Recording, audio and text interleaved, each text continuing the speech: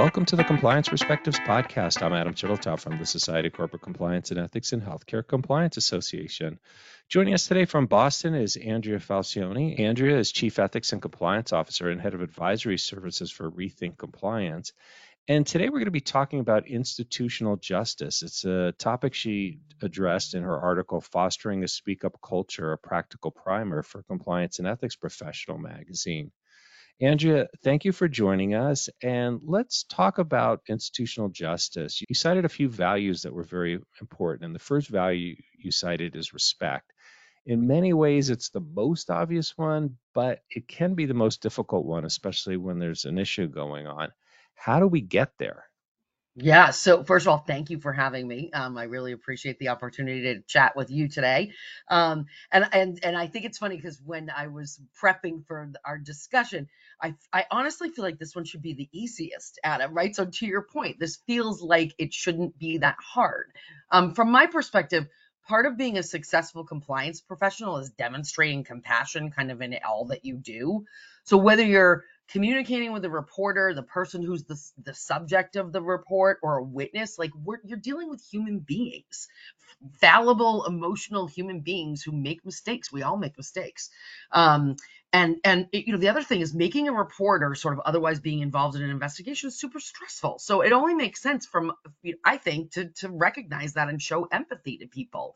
And the other thing is there's a lot of payoffs to treating people with respect throughout the process. And I'm going to share a little story, if you don't mind. I tend to share the story a lot. Yeah, I tend to share the story a lot, but I think it's a good illustration of this. So, and it will get to what's the payoff. So when I was at PwC, I led a consulting practice before joining Rethink Compliance, and I made 2 compliance-related mistakes while I was there, which is mortifying, given that I'm a compliance professional. But I, too, am a human being, and I also make mistakes. They were not intentional. They were policy violations. One was a very, had to do with independence, and quite frankly, it was my husband who caused me to violate the policy. And the other one was, a simple email mistake that anyone could make because I was moving too fast. And in both cases, I self-reported. And so all of what we're going to talk about today is relevant, whether it's somebody who's self-reporting an issue or somebody who's bringing, an allegation forward. And I was really, really upset. I mean, like there were tears. Like I was really upset in both of these instances. And I was treated so fairly and with such respect that what ultimately ended up happening is I became an unwitting, not unwilling, but an unwitting ambassador for the PwC compliance program. So when people would come to me with issues or concerns, I would say to them, listen, this was my experience. I called the hotline. I spoke with our compliance team. I was treated really, really fairly and with respect. I would encourage you to go ahead and reach out to them as well. And the whole reason why I became that ambassador, if you will, is because I was treated fairly and I felt good about the outcome. The outcomes, by the way, were fine in both cases, thankfully. So that's my thought about respect. I just feel like, wow, this shouldn't be that hard. No, and it's a great story because it shows that if you treat people with respect, especially when there are sort of minor transgressions involved, it leads to, like you say, you create advocates and it makes people feel comfortable when they see something wrong that's more serious, that they can either come forward or for themselves or to report on something else and know it will be dealt with properly. Now, you in that article, you cite another interesting value, which is one that you call voice. Can you share what that means in practice? Sure. Yeah. So I really think that voice translates into giving people an opportunity to tell their story, and also to practice. It's about practicing active listening, and that literally is a skill that takes practice, which a lot of people don't realize. So in terms of the active listening, regardless of the circumstance, and again, who you're talking to, what you're talking about, remember to show interest, make good eye contact, ask open-ended questions. So that helps draw out people's story. It helps them use their voice, if you will, reflect back on what the person has said. And I feel like a lot of times we all, and this is true of most of us, we all want to respond immediately when somebody says something. In fact, oftentimes even interrupting rather than really listening.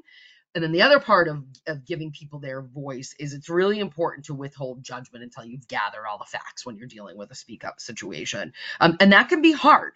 Investigators and the other people who are involved in reporting and in the disciplinary process, they're also fallible human beings who will make mistakes. But I really think we all have to consider, did we give everybody the opportunity in this situation to tell their story?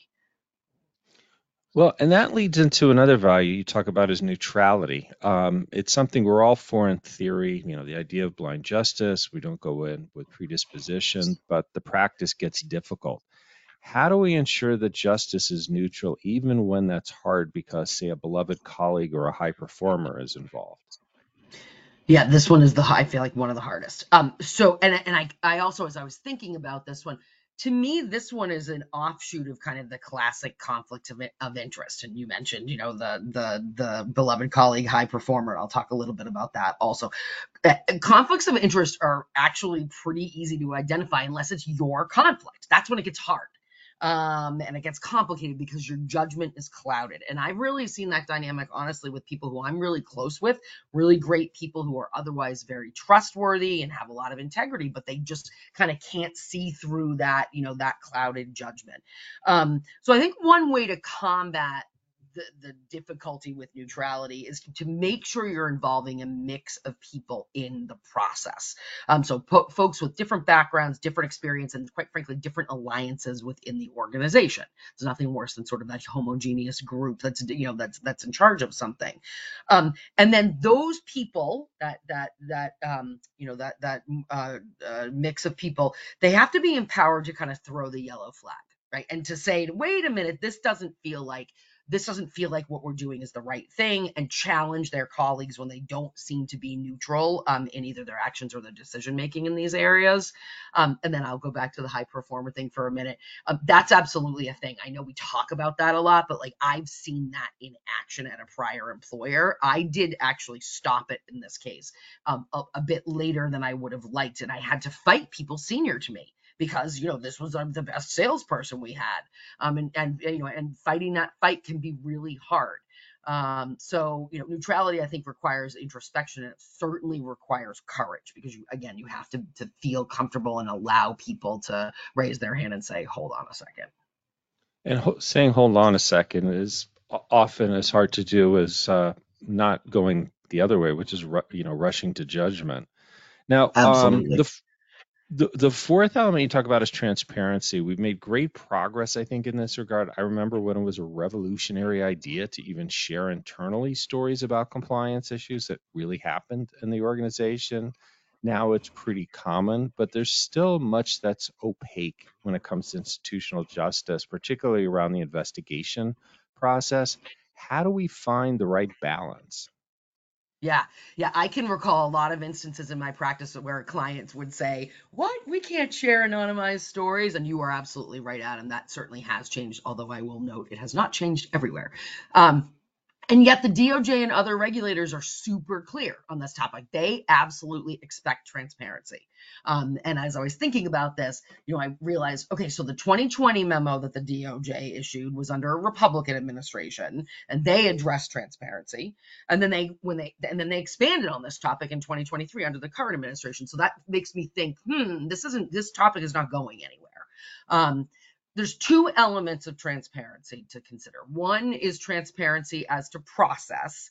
That's the easier one. There's some good examples out there in codes of conduct and whistleblower policies, of flowcharts and things like what to expect when you make a report. And I do think companies can do more than that, though, like communication campaigns, job aids, training, stuff like that. My biggest issue and concern is the transparency as to outcome, which most organizations are still not doing. Most companies will not go past the standard, we've investigated your report and we've taken appropriate action. And that's just ultimately super unsatisfactory to reporters. It feels to them like their report wasn't taken seriously, like the organization didn't do anything about it. And that's why you always see fear of retaliation, number one, for why people don't report. And number two is because they think the company won't do anything, because they're not getting any information at all. In my opinion, employment lawyers and HR just have too much power at a lot of companies. They scare their employers into keeping mum by sort of peddling a fear of litigation, which is admittedly a risk. But I do think there's a lot more that companies can do to be more honest about report outcomes. And a couple things to think about of that. One is people talk, right? The people are going to gossip. And if something hits the media, then everybody's going to be talking about it. So I always push on my clients and to think about how much they can say, push those boundaries, make some people at the organization uncomfortable, and so that you can control the narrative. That only helps the company from both a cultural and a regulatory perspective. But yeah, this one's real tough for sure.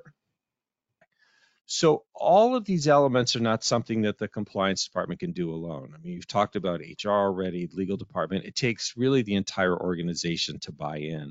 Aside from some support of top leadership, what else do you need to ensure that the organizational justice process works fairly and encourages a speak up culture? Yeah. Cross-functional collaboration and breaking down silos is what I would hone in on here. Those are key aspects. And in a shameless plug, my colleague Becky Burtless-Krebs recently wrote a white paper about how to break down silos, so people can maybe take a look at that. She brought kind of her decades of experience managing Ford's compliance program to the topic, and she has a lot to share. A couple of things. It's about building bridges and increasing trust across different functions at the organization. You really need to get to know your colleagues on a personal level by being open and vulnerable, and then also sharing information, sharing resources, and sharing ideas, I think is a really good way of approaching this, because as you said, the compliance department can't do it alone. No, most definitely not, because compliance is really a community effort at its heart. Well, Andrea, thank you so much for taking the time to share these many insights on institutional justice with us today. I want to thank all of you for taking the time to listen. I'm Adam Chittletaub from SCCE and HCCA. I hope we're able to expand your compliance perspective.